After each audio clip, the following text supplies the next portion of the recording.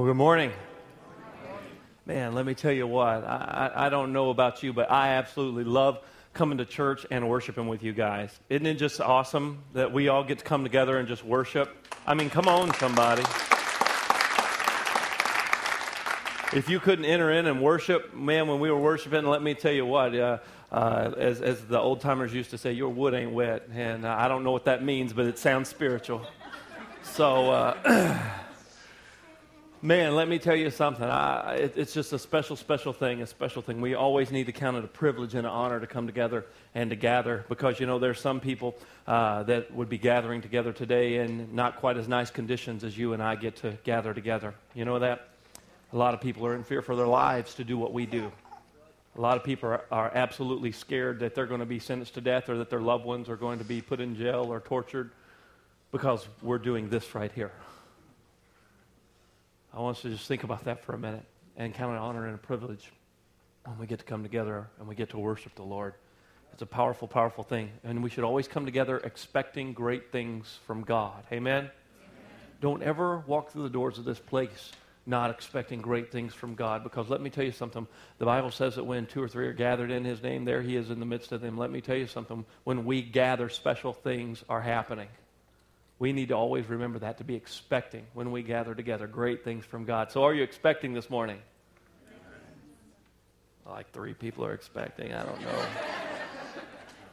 Let me try this again. We need to be expecting great things from God. How many of you are expecting this morning?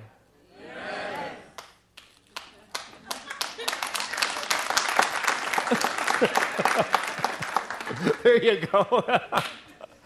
God, we thank you for this day. We count it an honor and a privilege to gather. And we just thank you, Father, for your word. We thank you for your truth. We thank you it's forever settled in heaven and it's forever settled in our hearts. Now help us today as we just dive into this truth. Help us to grab a hold of what you want us to see, what you want us to hear, and what we need to take away and apply to our lives, Father. Just help soften our hearts. Let our attention be fixed on your word today and your Holy Spirit as you speak to us and guide us, lead us into all truth. We thank you for it in advance. In Jesus' name, everybody said, Amen. Well, we're kicking off our new series this morning, and we're calling it Story. And this morning, I'm going to tell you the story. And you saw there in the video before we came out that the story of creation. And the thing that just stands out to me is that a lot of stories start out this way. Is that God made all of these wonderful things, and He said, "Man, these things are good." He said, "Everything is good. Everything is perfect. Everything is just the way that I want it to be. This is my heart for mankind. This is my heart displayed for them to see. This is my love displayed. Everything that God made was good." Matter of fact, He even took a whole day just to sit back and rest because He thought it was so good. You ever made something and you just sat back and go, "You know what, that was good." And you keep walking back by it. Man, let me tell you. I built this little rock wall on the little island in my kitchen. I put up a little stone thing around it. And I'm not the handiest of the handy. I know that's difficult for maybe some of you to believe. But I was really proud. I got on YouTube, and they told me how to do it, and I followed all the instructions. It turned out really well. You know what? I have little stools. They're supposed to go underneath it. I left the stools out for a few days. Just because every day I walked past it, I just looked at that, and I said, "Man, that was good." And that's kind of how God was doing. He just took a whole day just to sit back and go, "You know what, that was really good. I think it's so good." Matter of fact, in God's rest and in God sitting back and saying this is all good, what God was actually doing is what you and I don't even think about, is that He established for us something we casually know as a week. He was establishing how many days are supposed to be in a week. And now we take those things for granted. We don't think, man, God actually used rest to establish a week and to sit back and say everything that I did over the past 6 days, this was good. Genesis 1:31, the Bible says this. The Bible says, God saw everything He had made, and indeed it was good. So the evening and morning were the 6th day. Now, if you have your Bibles, turn over to Genesis chapter 2, and we'll keep on reading. Genesis chapter 2 and verse 1. Thus the heavens and the earth and all the hosts of them were finished. On the 7th day, God ended His work which He had done. He rested on the 7th day from all of His work which He had done. Then God blessed the 7th day, He sanctified it, because He had rested from all His work which God created and made. This is the history of the heavens and the earth when they were created, in the day that the Lord God made the heavens and the earth. Before any plant of the field was in the earth, and before any herb of the field was grown, For the Lord God had not caused it to rain on the earth. There was no man to till the ground. But a mist went up from the earth and watered the whole face of the ground. And the Lord God formed man of the dust of the ground and breathed into his nostrils the breath of life. Somebody say life. And man became a living being, or some of your Bibles may say a living soul. The Lord God planted a garden eastward in Eden, and there he put the man whom he had formed. And out of the ground the Lord God made every tree that is pleasant to the sight and good for food. I want you to remember those words. If you can underline and write in your Bible, I want you to underline that right there. Pleasant to sight and good for food, because I want you to remember this. I want you to write this down. That when God created this perfect paradise, what he created was everything that we would ever want, everything that we would ever need. It was going to be pleasant to our eyes, and it was going to taste really good. It was going to be everything that would satisfy the cravings that he created us with. All of the things that we were supposed to desire, what things were supposed to taste like, smell like, the things that were supposed to attract us. He made all of those things. And because he created all those things, he said, listen, all these things are pleasant. All these things are good. All of these things are going to taste awesome. He made everything in absolute perfection. The Bible also says in verse 9 that there was the tree of life. It was in the midst of the garden. Somebody say life. And the tree of knowledge of good and evil was also in the midst of the garden. So here is man, and he's in the perfection of God's creation. And in the perfection of creation, there's no death, there's no sickness, there's no pain, there's no evil, there's no conflict, there's no addiction, there's no depression, there's no anger, there's no bitterness, there's no unforgiveness, there's no jealousy, there's no wrath, there's no envy, there's no strife. Here we are in the middle of perfection, given everything we could ever want or need. And God says, this is good. And man, I'm going to put you in the middle of this garden, this place of perfection. And this place is for you. And it's going to supply all of your needs. All you have to do is just trust in me. You know, here in the Bible, we see that things were perfect. See how good things were when they start out, but we know that there was a conflict that arose. Something changed. And I want us to check this out in Genesis chapter 2. Let's look at verse 15. Then the Lord God took the man, put him in the garden, to tend it and keep it. And God commanded the man, saying, of every tree of the garden you may freely eat. But of the tree of knowledge of good and evil you shall not eat, for in the day that you eat of it you shall surely die. And the Lord God said, it's not good that man should be alone. I'll make him a helper comparable to him. Out of the ground the Lord formed every beast of the field and every bird of the air and brought them to Adam. See what he would call them. Whatever Adam called each living creature, that was its name. So Adam gave names to all the cattle, to the birds of the air, every beast of the field. But for Adam there was not found a helper comparable to him. And the Lord God caused a deep sleep to fall on Adam. He slept, he took one of his ribs, closed it up in its place. Then the rib which God had taken from the man, he made into a woman, and he brought her to the man. And Adam said, this is now bone of my bone and flesh of my flesh. She shall be called woman, because she was taken out of man. Therefore a man shall leave his father and mother, be joined to his wife, and they shall become one flesh. And they were both naked, the man and his wife, and they were not ashamed. Somebody say amen. Beautiful trees, naming animals, running around naked with no shame. Perfection, paradise. You see, trusting God was easy because there wasn't any conflict. It was easy to trust God, and God said, listen, I need you to trust that everything that I've made for you is what you need, and everything that I've made for you is perfect. And I want to do that by giving you a choice, because I want you to trust me. I don't want you to be forced to serve me. I want you to choose me. And he said, I'm going to put a tree in the midst of the garden that's going to be the tree of choice. It's going to be the tree of self-rule. The tree that if you choose this, it's you're telling me that you're more wise than me, that you know better than me what you need. And I'm going to give you that option if you so desire it. But my desire for you is that you eat of the tree of life, because I've made it to be everything you should ever want or ever need, all wrapped up in this tree of life in the middle of this garden. And if you eat of it, you're going to live forever. All you've got to do is trust that I know what's best for you.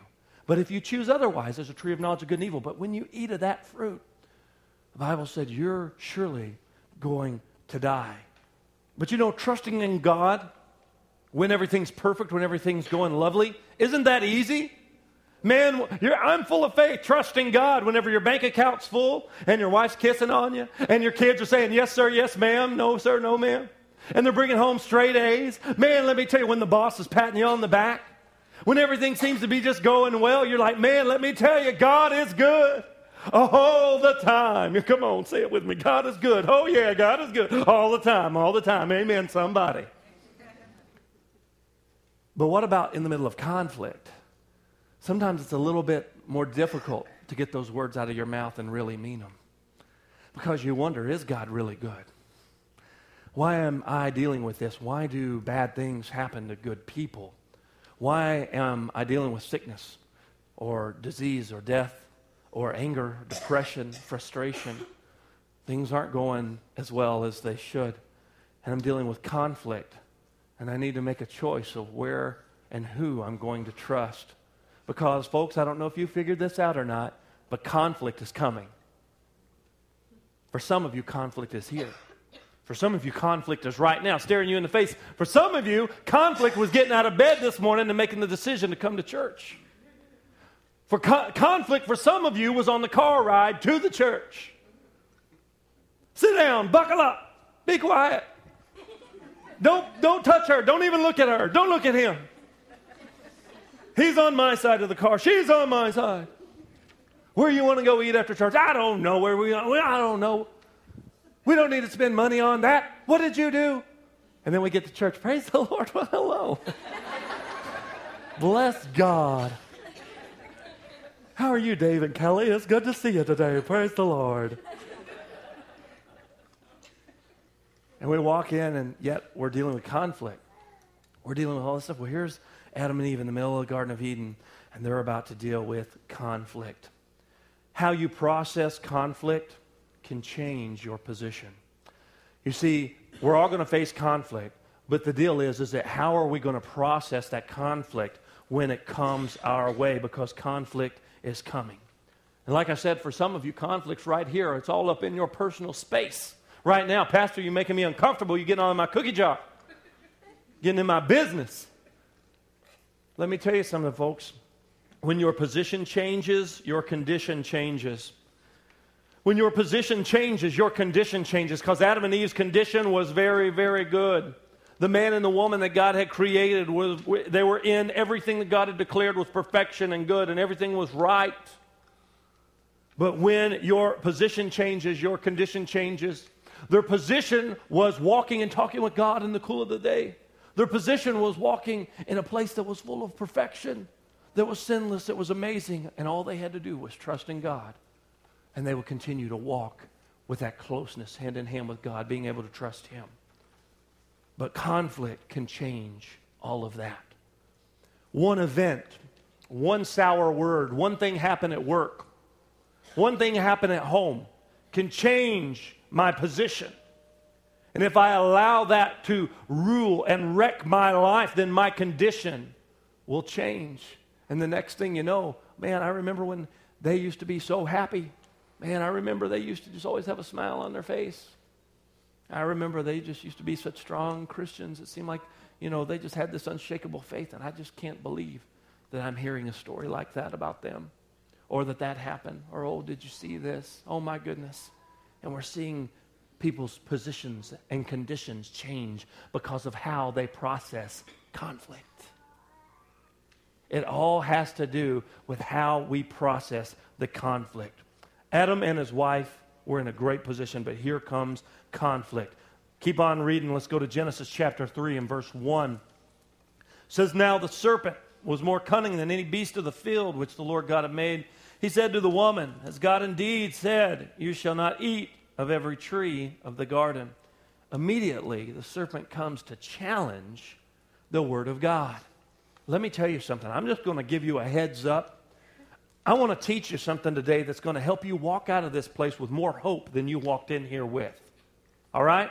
That's my goal as your pastor today, is for you to leave with more hope than you walked in here with.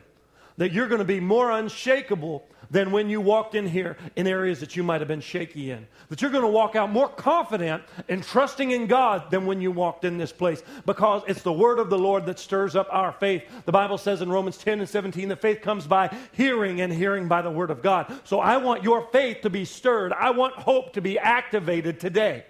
That's my goal. But when you hear that word, when you have that hope stirred in you, and you actually think, well, I'm going to trust God, or I'm going to believe in God, the serpent immediately comes to challenge the word that God said.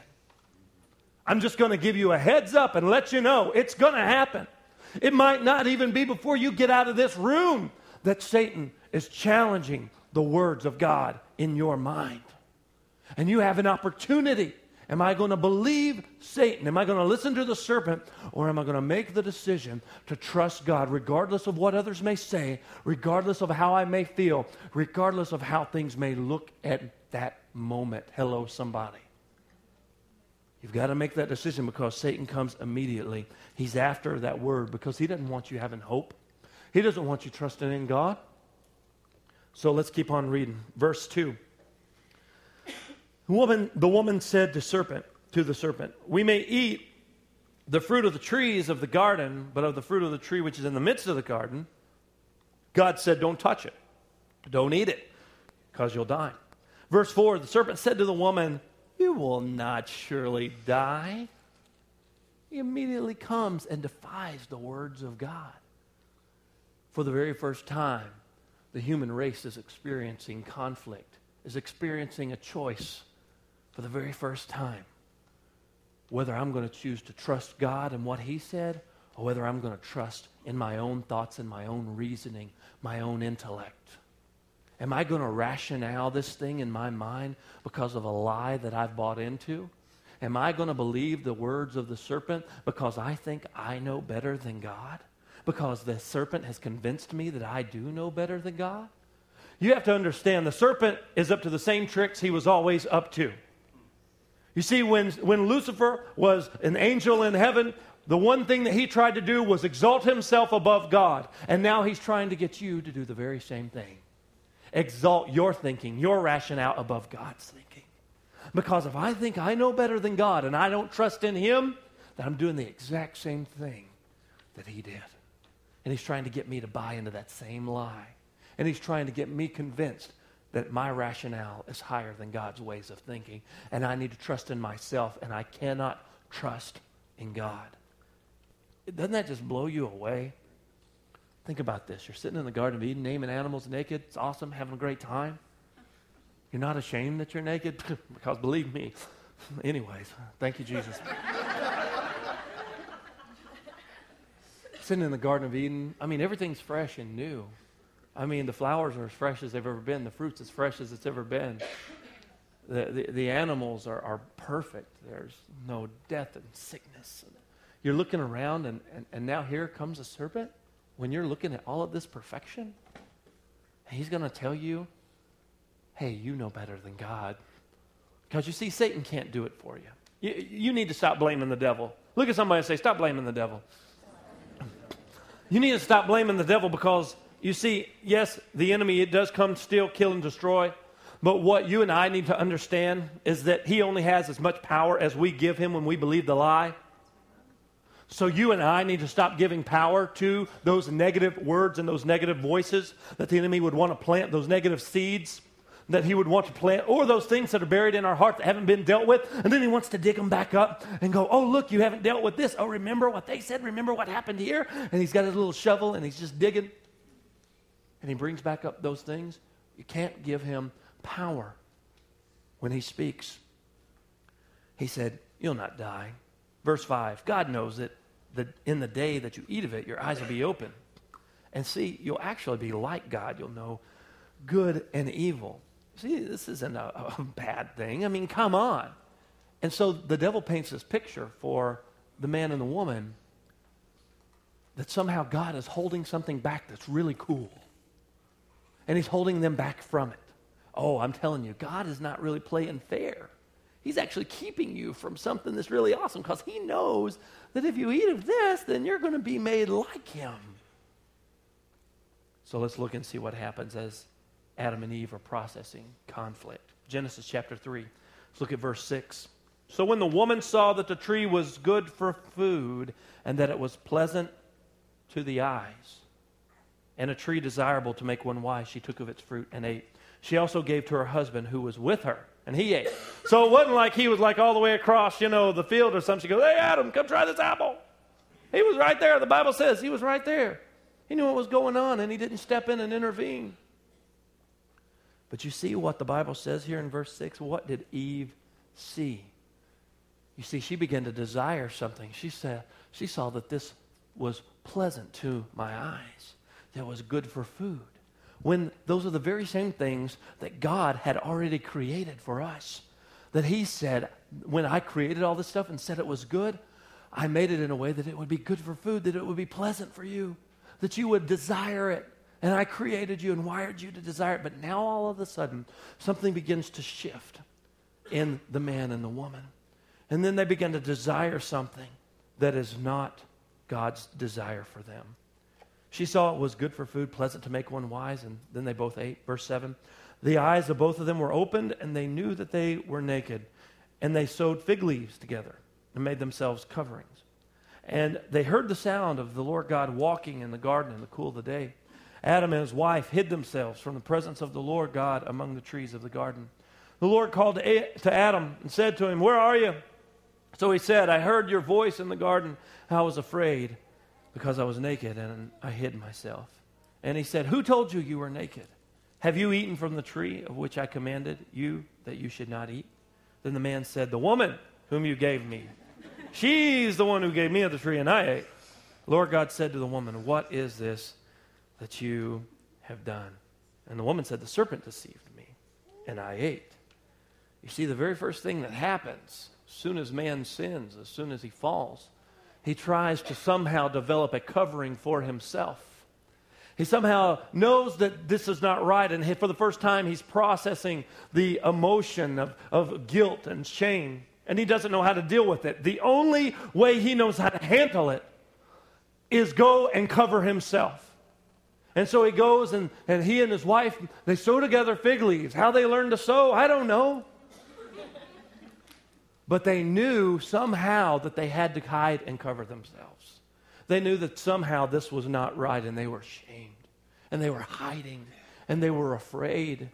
And folks, let me tell you, that's exactly the same thing that the enemy does when you and I buy into the lie to trust him and to trust in ourselves and to buy into the lie that we know better than God. Is that when this thing doesn't work out, we try to go hide we go try to hide our shame. Because we're afraid, because we're scared, because we realize, oh my goodness, I can't do this. And we try to hide our shame, hide our weaknesses, try to hide the fact that we've sinned.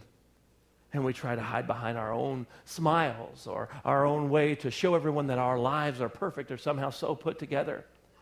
And it's this false thing that we're hiding behind. Well, I'll try to hide behind our spirituality and our religion. Oh, we can say all the right things and do all the right things, but we're hiding behind fig leaves. We're hiding behind something that we're trying to create to show everyone that we're not really naked, that we're not really people that are full of shame or guilty or broken, but yet at the same time we want everyone to see that everything's just right. And then we want to blame someone else for why things are the way they are. It's the same thing that was happening in the Garden of Eden, the same thing that people try to do today. Try to hide behind my religion. Try to hide behind my good works. Try to hide behind the fact that I blew it. And then I want to blame somebody else for the reason that things are the way they are. Oh, it was the woman. Oh, it was my wife. Oh, it was my husband. Oh, it was my servant. Oh, it was my kids. Oh, it was my job. Oh, if this. Oh, if I wouldn't have made this decision or that decision. And we want to try to hide behind all of our excuses and all of our good deeds and all of our religiosity, if that's even a word, not sure. But we try to hide behind those things to somehow protect us and give us a sense of some type of security that we can somehow earn God's love or be good enough for him, or that we can hide all of our guilt and all of our shame. Man was confronted with his sin. He begins to bring someone else in and blame them for their lack of trust. Now, because of their choice not to trust in God's word that would lead to life, a curse now It's going to fall upon the serpent. A curse is going to fall upon the woman and on the man. Now, the perfection of God's creation has been altered by a choice to trust in the words of the serpent rather than to trust in the words of God. It was Adam and his wife's way of saying, you know what, I'm relying on myself. But the problem with self-reliance is that it gives no hope. You see, there's no hope when I rely on myself because guess what? As far as I can go in life, my best, that's as good as it's going to get. My best is as good as it's going to get. So I have to look to myself as a source of hope. And there's no hope in self-reliance. There's no hope in sewing together fig leaves. There's no hope in hiding in the bushes. There's no hope in that because I think that somehow I can make something that will cover me. Because guess what? The first Wisconsin snowstorm, those fig leaves aren't going to work out so well. Could you imagine your neighbor? Well, let's not go there. Snow plowing out in the fig leaves. Because it wouldn't have been you, because you're a little sharper than that. But man, let me tell you, those fig leaves wouldn't work. Those fig leaves wouldn't be adequate. But it's all they could come up with. It was the best that they could do. But their best wasn't good enough. And folks, let me tell you, we're going to spin and spin and spin, looking for hope in ourselves, looking for hope in other people, and we're never going to find it because there's no hope in ourselves. There's only hope and trust in God. That's the only place we can truly find hope because He's the only one that can bring forgiveness. He's the only one that can make all things new. Amen? And because of that, He's the one that I put my hope in. He's the one that I can trust in. He's the one that I can put my hope and my faith and my trust in. The serpent's still whispering in man's ear today, trying to get him to reject God and to trust in ourselves. He'll say, you don't need church. You don't need those church folks. You can beat that habit on your own without God. You don't really need to tell anybody. You don't need any help. What has God really done for you anyways? Wouldn't it be easier if you didn't have all of this baggage? And you begin to think, maybe I know better than God. One day, all those people, they're going to understand that, you really deserve to be happy. They'll see it one day, and you hope that one day that they have the strength to make the types of decisions that you made. You got people abandoning their families. You got people abandoning their responsibilities, abandoning the things that they've committed to. You've got people throwing their hands up in the air and giving up and turning to drugs and alcohol as a solution. People turning to pornography, looking for a sense of belonging or a way to cope or thinking, I deserve this.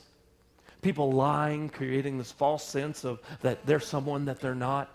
People living a lie. People having to justify the way that they feel, the way that they do, and the way they live their lives. And they'll put other people down or gossip behind other people's backs that they'll smile to in their face. Backstabbing, all these things. We're making decisions to rely on ourselves and trust that we know better than God because, look, in all reality, we're looking for something. We're looking for belonging. We're looking for some sense of self-righteousness. That's why we put other people down, because we're wanting to boast ourselves up and make ourselves feel better. And so we feel better as long as we're not like, oh, so-and-so, because, let me tell you something about them. You see, we're really looking for hope. We're really looking for a place to belong. That's all we're looking for. And we're trying to find it in things, trying to find it in other people, trying to find it in jobs and positions. And folks, let me tell you, there is no hope in self-reliance. Rejecting God's truth, rejecting godly counsel, ignoring your conscience and what is right is us relying on ourselves. It leads down the same path every time. And that path is disconnected from God's best. That is a path that will disconnect us from God's best, not because God doesn't want us to have His best or live in His best, but because we choose to trust in ourselves rather than trust in Him. Am I helping anybody today? You see, it's hope that is kindled when we trust in God. But this is our story. This is the story of humanity. And this cycle has been repeated for centuries and generations from the garden and generations on. Adam and his wife, they tried to hide their shame and the part that they played in the story. They were scared. They were ashamed. They thought that it was the end. But thank God that the story does not end there. Oh, somebody, I'm about to get my preach on. I said, thank God that the story does not end there. Amen, somebody. Amen. Let me tell you something this morning.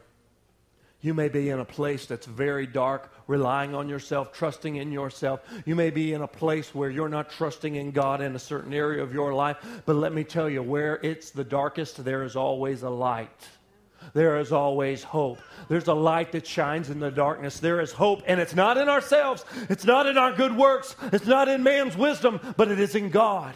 And if we'll trust in Him and truly put our faith in Him, then we'll begin to see that light. We'll begin to understand that there is a hope. I want you to see something. How God gave man hope in the garden. So man has sinned. God's kicked him out. He's about to list all of the things that are going to be a result of that choice that man made. This is what He said in Genesis chapter 3, verse 14. The Lord God said to the serpent, because you have done this, you're cursed more than all the cattle, more than every beast of the field, and on your belly you're going to eat dust all the days of your life. And I will put enmity between you and the woman, and between your seed and her seed. He shall bruise your head, and you shall bruise his heel. To the woman, He said, I will greatly multiply your sorrow and your conception. In pain you shall bring forth children. Your desire shall be for your husband, and he shall rule over you. Then to Adam He said, because you have heeded the voice of your wife, you have eaten from the tree of which I commanded you, saying, you shall not eat of it. Cursed is the ground for your sake. In toil you shall eat of it all the days of your life. Both thorns and thistles it shall bring forth for you. And you shall eat the herb of the field. In the sweat of your face you shall eat bread till you return to the ground. For out of it you were taken, for dust you are, to dust you shall return. And I want you to catch this verse. There's a lot of hope in this verse right here. And Adam called his wife's name Eve, because she was the mother of all living. Also for Adam and his wife, the Lord God made tunics of skin, and He clothed them. Oh, folks, let me tell you, there's so much just in those few verses right there that God is kindling hope. Because even though it looks like this is the end, we've been cast out of the garden, we've fallen, we've made these terrible decisions, I want you to look at God prophetically speaking and stirring up hope and giving Adam and his wife something to trust in and believe in, that this is not the end. What was man formed out of? The dust of the ground. Man was formed out of the dust of the ground. I want you to check this out in verse 14 whenever God is cursing the serpent. He said, on your belly you shall go, and what are you going to eat? You're going to eat dust all the days of your life. He's telling the serpent, He's saying, all the days of your life, I'm going to remind you that I created this man. And then He also says the next thing, that there's going to be something that's going to happen. This woman's seed, this seed is going to crush your head. He's going to destroy this work that you just did. And you're constantly going to be reminded of it every day until it happens. And then He speaks that through the woman's seed, that there is going to come redemption, because He is going to crush the work that you did here by getting them to believe in the lie. And all of a sudden, something stirs up in Adam. All of a sudden, faith begins to stir for the very first time in humanity, where he begins to realize, wait a minute, I'm going to trust in the Word of God, and I'm going to declare my faith and my trust in God because He's given me hope. After all these things are said and done, the woman who has not been named up until this time, Adam now in verse 20 says, I'm going to call my wife's name Eve because she's the mother of all living. He hadn't named her up until this point. What an awkward time to give your wife a name. Here you are being kicked out of the garden. God's talking to the serpent. He's talking to your wife, and He's talking to you, and all of a sudden you go, I think I'll call my wife Eve. What an awkward time to name her. But the reason that Adam decided to name his wife in that moment was because he heard God speak that this is not the end. It's not over through the seed of this woman. Adam never seen a baby born before. He doesn't know what's going to happen. All he has is to trust what God has said. He doesn't have 66 books to go back to and refer to. All he has is Genesis 1 to 3. That's all he's got. Think about it. You and I, the privilege we have to flip through all of these scriptures, Adam didn't have that luxury. All he had was Genesis 1 to 3 because he lived it. That's all he knew. And because that's all he knew, it was enough for him to know that if God said it, I can trust in it. He didn't have to hear about Noah and the ark. He didn't have to hear about David and Goliath. He didn't have to hear about how God rescued Paul. He didn't have to hear about all of the other stories that you and I have access to. All he knew is that God was good and that God was perfect and that he was worthy to be trusted. And because of that, he said, I'm going to name my wife Eve. Why is that so significant, Pastor? Because Eve's name literally is translated and it means life. Because he was saying, this is not the end. Death is not the end. Because you remember the word that was given, in the day you eat of this, you're surely going to die. But I'm going to name my wife Life, because out of her seed, out of this seed is going to come restoration and redemption and hope. Out of this seed is going to come one that is going to bruise the head, that is going to destroy the work of the enemy, that is going to destroy the lie of the enemy. And he's going to come through this woman named Life. You look at Abraham and Sarah when they considered their bodies dead and they said there's no way, and it seemed like there was no hope and it was in the darkest hour. You see that God brought forth life. God brought forth hope. What did it take? What was the factor that changed the whole situation? The thing that changed was the fact that they made the decision to trust what God said. I'm going to change your name to Abraham. You're going to be the father of many nations. Don't consider your own body dead. Don't you worry about that. You trust in me. I've got this. You see, folks, when we trust in God's word, when we trust in what he said, there is hope. There is a light that shines in the darkness. There is hope. You see, God gives that promise. He gives that word. He lets man know that there's another chance. Adam decides right then and there he's going to reject the words of the serpent because now he has a choice again. And he's going to trust in the words of God. And then in verse 21, God does something so amazing. Here we are in our fig leaves that we've made for ourselves, and we're trying to cover ourselves and hide our shame and hide our brokenness and trying to look presentable because we're so ashamed and we're guilty. And God said, I'm going to take this animal, skin, and I'm going to cover you. God actually made the first set of clothes that worked. And he clothed them. You see, man didn't have to clothe himself. God said, I'm going to clothe you. I'm going to put these skins of these animals on you. And he did that after Adam named his wife Eve. He saw that Adam had made the decision to trust in the prophecy, trust in the words of God. I'm going to believe it. I'm going to trust in it. I'm going to name my wife's name Life. Eve, the mother of all the living. Life is going to come. This isn't the end. This isn't over. You're not going to write the end on this chapter and close the book and say, oh, wasn't that a sad story? Isn't that horrible when you watch a movie and it has a sad ending? Who in their twisted mind makes movies with sad endings? You know, you read stories, you know, Shakespeare, you know, and all that stuff, the tragedies. You read about Romeo and Juliet and all that stuff. They both die. That's not a romantic story. That's a sad, stupid story. And if you're a teacher in this room, don't make your students read that. That's a dumb story. It doesn't give hope. It's two people making stupid decisions, and then they both decide, oh, we're going to die. And it's just so dumb. It's a tragedy. You read that book and you go, oh man, there's no hope.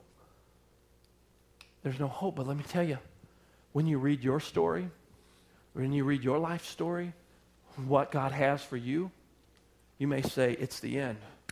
It's a Romeo and Juliet deal. It's done. It's over. Finale, my story's been written. And I guess I'm just going to float through life and exist, always having to deal with this. Always having to deal with this pressure, always having to deal with this pain, always having to deal with this reminder of when I failed or what I could have, should have done. Instead, folks, let me tell you, we need to be reminded that there is hope. hope, that it's not over, that this is not the end. You have not seen your best days yet. Your best days are ahead of you, not behind you. Hello, somebody. I don't care how old you are, how young you are, how much stuff you've been through. Let me tell you, you can believe and trust God that your best days are still yet to come, because there is hope. There's a light that shines in the darkness. When we trust in God's word, it gives us hope. Oh, I'm preaching to somebody this morning. There is hope. God would continually cover man as long as they walked and trusted him, put their faith in his words. As they trusted God, God was working through a beep. God was working through the seed of the woman Eve, the seed of life, to bring about the ultimate redemption of mankind. And I want to tell you that there's hope for you today. There's hope that when things look their darkest and dimmest, there is hope. Hope comes from trusting in God. And we trust in him, and he covers. He protects. He guides. Even in our brokenness, even in our fear, we can trust that God is there. We can trust that our story is not over. Amen? Would you bow your heads this morning? God, I thank you for this group of people that have come today to sit under your teaching, to sit under your word, your truth. And God, I would ask you that wherever they may be in their life, whatever struggle, whatever temptation, whatever obstacle that they may be facing, that you would just help them, Father. Help them to grab a hold, Father, of your hope, your light, your truth, to not trust in themselves, to not trust in their own good works, not trust in their fig leaves, not trust in their own covering, their own good works, their own smiles that they may hide behind, and their masquerade that they may put on. But Father, I pray that today that you stir up your people to trust in you, to trust in you beyond any other person, any other thing, and not to trust in ourselves, but to fully give ourselves and our trust to you and you alone. Maybe you're in here in this place today and you say, I need that hope. I need to accept Jesus Christ as my Lord and Savior, and I want to make that declaration today. Would you just let me know that you're here by lifting your hand and putting it back down? Anybody in this place? You can put your hands down. I see them. I see your hands. Thank you, Jesus. I'm ready to put my hope and my faith and my trust in Jesus Christ. Church, would you help me out? Would you say this prayer with me today? And I want you to mean it from the very depths of your heart. Say, Jesus, I'm tired of trusting in myself, looking to myself for answers, looking to myself for hope. I put my hope in Jesus. I declare He's my Lord. He's the leader of my life. He's my Savior. And that what He did on the cross was good enough to make me right with God, to redeem me, to buy me back, to save me. In Jesus' name, amen. Would you look up here if you said that prayer this morning?